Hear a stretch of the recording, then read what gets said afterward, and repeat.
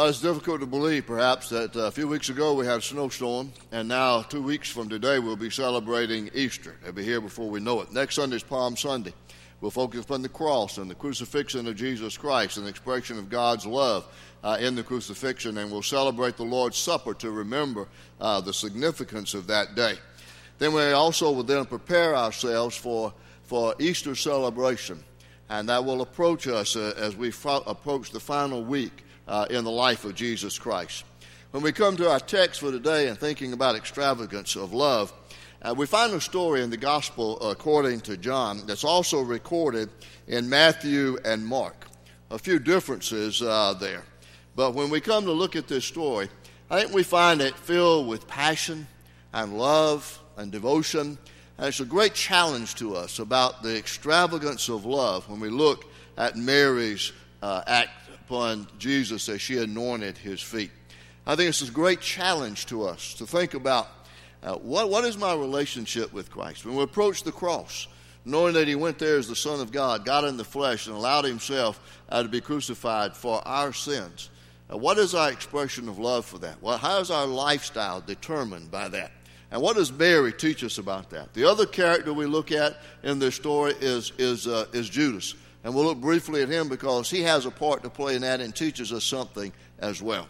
So look with me in the Gospel of John, the first 11 verses. 6 days before the Passover, Jesus arrived at Bethany, where Lazarus lived, whom Jesus had raised from the dead. Here a dinner was given in Jesus' honor. Martha served. That's her gift. We expect her to be doing that. While Lazarus was among those reclining at the table with him, that is, with Jesus. Then Mary took about a pint of pure nard, an expensive perfume. She poured it on Jesus' feet and wiped his feet with her hair, and the house was filled with the fragrance of the perfume. But one of his disciples, Judas Iscariot, who was later to betray him, objected, "Why wasn't this perfume sold and the money given to the poor? It's worth a year's wages." He did not say this because he cared about the poor, but because he was a thief. As keeper of the money bag, he used to help himself to what was put into it. "Leave her alone," Jesus replied. "It was intended that she should save this perfume for the day of my burial. You will always have the poor among you, but you will not always have me." Now, I love adding these verses 9 through 11 because I think it shows something else around this story that also was taking place of significance. Meanwhile, a large crowd of Jews found out that Jesus was there and came, not only because of him, but able to see Lazarus, but also to see Lazarus, whom he had raised from the dead. So the chief priests made plans to kill Lazarus as well. Now, we don't know what happened to that account, but that's interesting, isn't it? And then here's the last part I like about this. For on account of him, that's Lazarus, many of the Jews were going over to Jesus and putting their faith in him. I think it's this incredible story. Now, we find this setting. The home in Bethany is told to us in Matthew and Mark's account that it's at the home of Simon the leper, and he was having a meal in appreciation for what Jesus did for him of healing him from leprosy.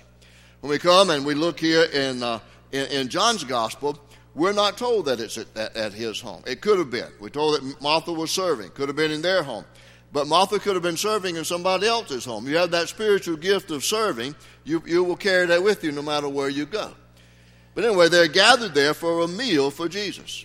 Mary's not identified in either Matthew or Mark's Gospel, but she is here in John's Gospel. And the reason I chose this passage is because to me it's more personable, meaningful. And for me, as I read it, there seems to be permeated through the words of Scripture a deep, abiding sense of joy and passionate love that just permeates everything that takes place in this account. Many years ago, I read this quote from a Southern Baptist pastor by the name of Jess Moody. And he made an interesting statement. I think something we need to think about. He said, "People choose a church with their noses." He said, "They can smell the joy." That's interesting, isn't it? And I think it challenges us as a church.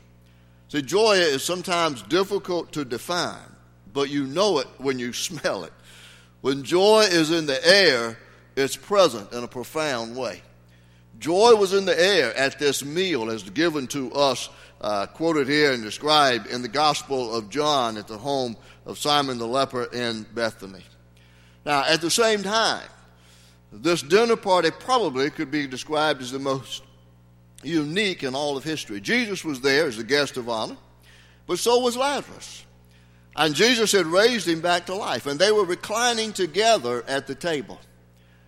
Wouldn't you love to have heard the conversation between those two? I would have. I wonder, what did they talk about? What was the discussion about that? What did Lazarus have to say about that? I would love to have heard. We won't know until maybe in this next side of eternity. But Jesus said in Matthew and Mark what we do know, and that is about what Mary did. And he said that whenever the gospel is proclaimed, what she has done here will be mentioned as the gospel is preached. Now, what about Mary? Mary knew from the teaching of Jesus what would happen to Jesus. She caught that when the disciples didn't. That's what I understand when I read this passage of Scripture. She knew, not the gory details, but she knew from his teaching that when he entered into Jerusalem, it was going to be the last days of his life, that he was going to Jerusalem to die. And so in her act, she showed the extravagance of her love for Jesus. See, in just a few hours, Jesus would ride a donkey into Jerusalem. He would cleanse the temple, curse the fig tree, clear the temple courts, and then confront the hatred of the religious leaders. Tonight would be the last happy evening that Jesus would know. Tomorrow he would begin his journey to the cross. So that leads us back to Mary and her act of extravagant love. Now, what do we learn from Mary and her act of love? Well, I think we look at her and we see that Mary displayed her commitment to Jesus in an act of extravagant love. The gospel says here that Mary took a pound of fragrant oil, pure and expensive nard. She anointed Jesus' feet, wiped his feet with her hair, so the house was filled with the fragrance of the oil. I think we got a picture of a painting of that scene. There she is, as one artist has depicted her. I think we also have a picture of the vial that perhaps would have carried, she would have had the anointing oil in. From what we know, nard is a very expensive oil that comes from the nard plant extracted out of India. We also know that from this story that it was worth about a year's wages of a working man's life. Now you think about that. Your yearly salary spent on a bottle of perfume and then poured on someone's feet. That's what Mary did. And John says that the house was filled with its fragrance. Well, it should have been. So we ask the question, was her act extravagant? Well, I guess it all depends from your viewpoint. I think the disciples thought so.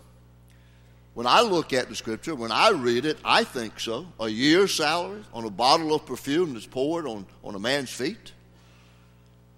But it's all relevant. How you define extravagant. I read about the actor Leonardo DiCaprio. I think we first saw him in Titanic, and he's been in some other things. He recently rented a yacht for $400,000 per week to go on a sailing spree. Is that extravagant?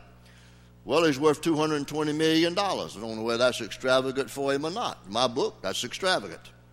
The most expensive hotel in the room in the world goes for $82,000 per night. $82,000 per night. It's not just one room, but it's actually the Royal Penthouse Suite, 12 bedrooms, in the Hotel President Wilson in Geneva.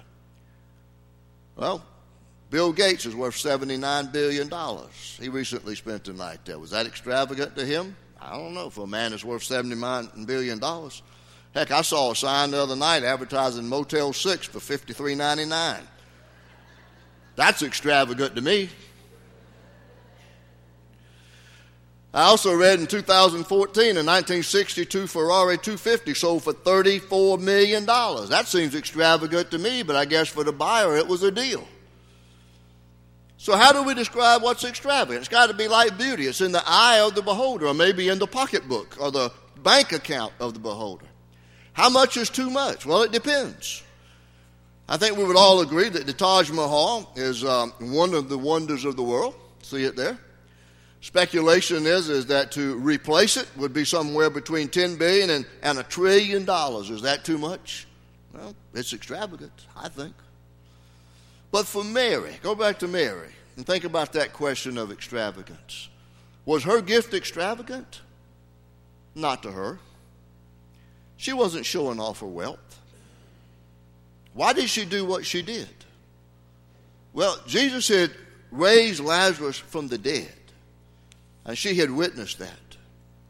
And she knew from that Jesus was more than just simply a teacher or a prophet. But she knew that he came from God and that he was God in the flesh. She knew that he had power and authority that could come only from God. Now you think about her anointing Jesus. In the Old Testament, there were only 4 groups of people who were anointed: prophet, priest, kings, and the dead. Jesus met those first three requirements already: prophet, priest, and king. Soon he would be among the dead and need to be anointed. It's interesting that when you look at Mary and her role, that you find her in the Scripture, that she takes center stage 3 times in the New Testament. All 3 times she's seated where? At the feet of Jesus. In Luke 10, she wants to hear the words of the Lord. In John 11, she wants to experience the works of the Lord. And in John 12 here, she wants to declare the worth of the Lord. She didn't come to that house for the meal. She didn't come for the fellowship. She didn't come to ask questions. I don't know that she came to listen. She simply came to give her best and to show her affection to Jesus.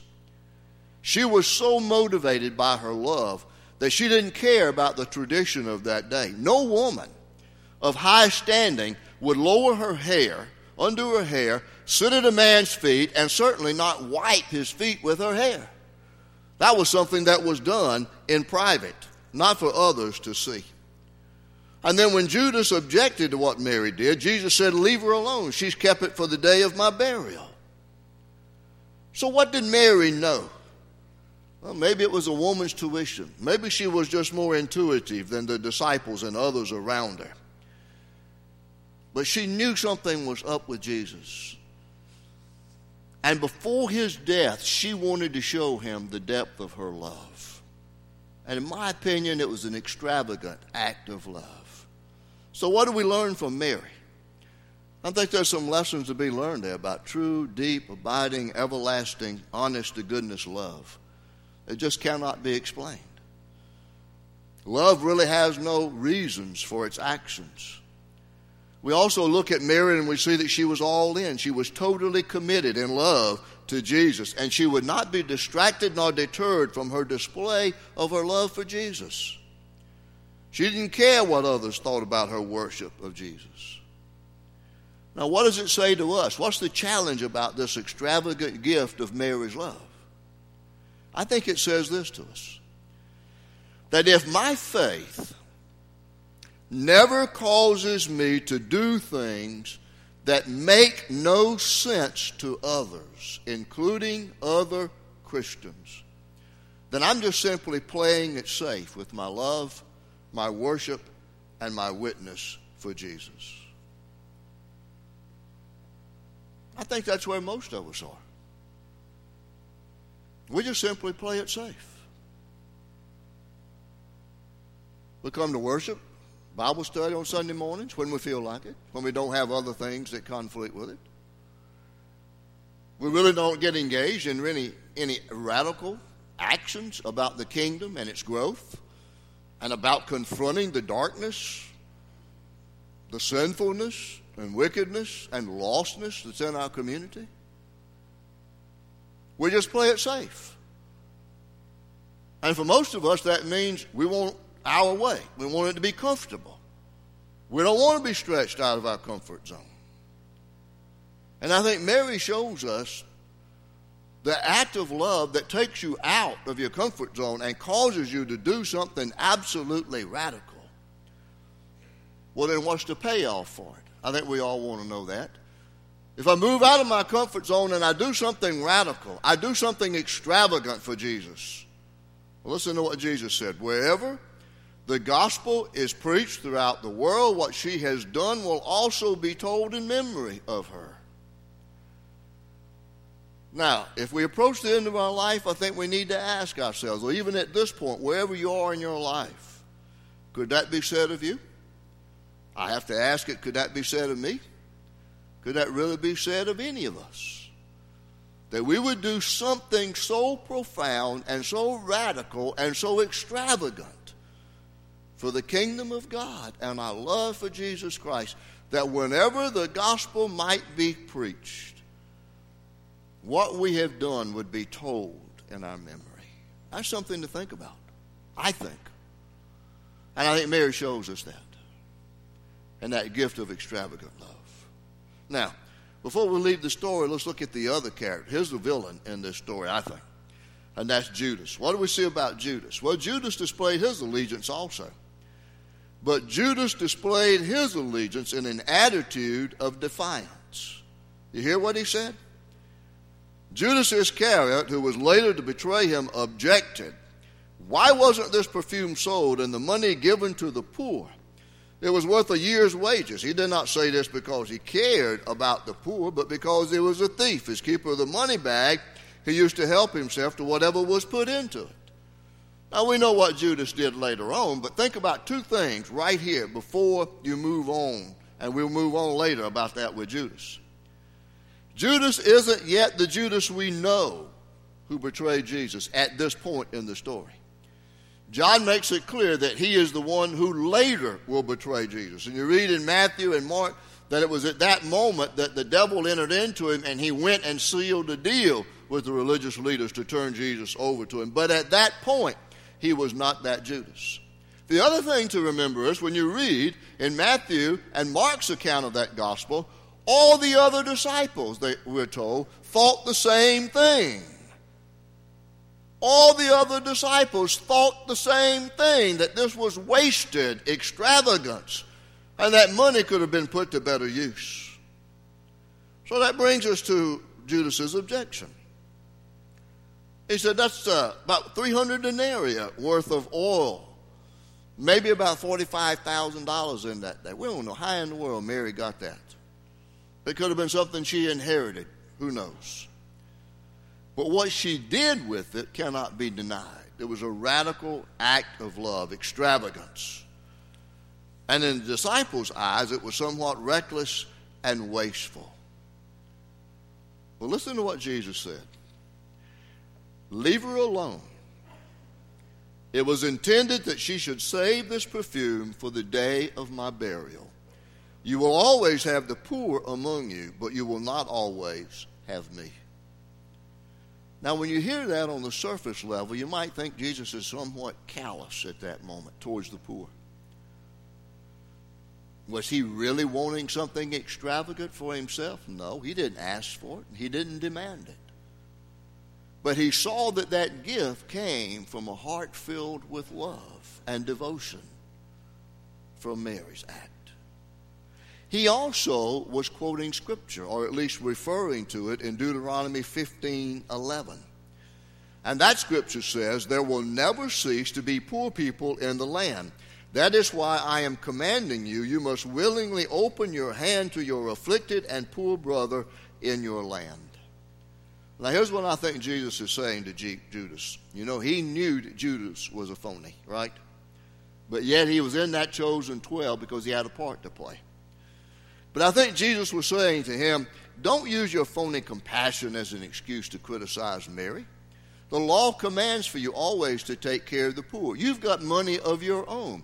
Use your own money on the poor and stop criticizing Mary for what she has done. So what do we learn from Judas and what happened here? I think that we have to see that Satan despises the extravagant display of our affection for Jesus. He always stirs up trouble when we worship extravagantly and do something reckless and totally committed to the kingdom of God. He stirred up the heart of Judas. The devil always hates extravagant worship. Right after Jesus was born and the wise men came and they brought the gifts of gold, frankincense, and myrrh, what happened? Those were extravagant gifts of worship, right? What happened immediately after that point? That's when Herod set out the decree to kill every baby boy in Bethlehem. Satan hates those extravagant displays of passion for the kingdom of God. Now look at the difference between Mary and Judas. Mary loved Jesus. Judas loved money. And they each made their choice. Mary showed her uninhibited devotion to Jesus, and hers was of radical love. And I think we need to review once again some of these lessons about our love for Jesus. What is extravagant love? And I think we learned that true love for Jesus cannot really be explained, only expressed. Radical love for Christ will oftentimes be misunderstood. It was when Mary made that extravagant display of love. Radical love for Jesus always leads us to take risk of faith. Now hold on to your hearts with this one. Radical love for Jesus challenges our spiritual adultery. We are all spiritually promiscuous, and God calls for our love above all other loves. Try that on for size. Look at your life this coming week. Look at your life the past week, or the past month, or the past 6 months. And where has your spiritual loyalty been given? We are all spiritually promiscuous at times. And God calls for our love above all others. So let's wrap it up. This lesson on extravagant love. How much is too much love for Jesus? How much is too extravagant love? I would say that there's no such thing. It wasn't for Mary. Jesus didn't stop her and say, no, don't do that. You need to save that. I know that cost you a lot. He didn't stop her from doing that. Why? Because evidently that's what God put in her heart for her to do to show her love and devotion to Jesus Christ. So as we think of Jesus approaching the cross, the challenge for us is to love him extravagantly. Not necessarily mean that we have an alabaster filled with expensive perfume or some other gift that we give to Jesus, but it does mean that we do something radical in our love for him that maybe we've never done before. So I think the challenge to us as we walk to the cross with Jesus is to let your faith lead you out of your comfort zone. Quit playing it safe and do something radical for the kingdom of God. Mary did. And whenever the gospel is proclaimed, it remembers her act of extravagant love. Let's pray. Father, as we approach the cross and we look at this story of Mary and her deep devotion and her love for your Son, Jesus Christ, may we too be challenged from our complacency in our faith, from our spiritual promiscuous activities as we deviate from our ultimate love for you above all else. May we be challenged to show our love for you, to have that extravagant love that defies explanation and can only be exhibited. Father, may we be people of such faith and gratitude because of your love for us, that we're willing to be radical in our actions for you, for your glory, and for your kingdom. Through Jesus our Lord. Amen.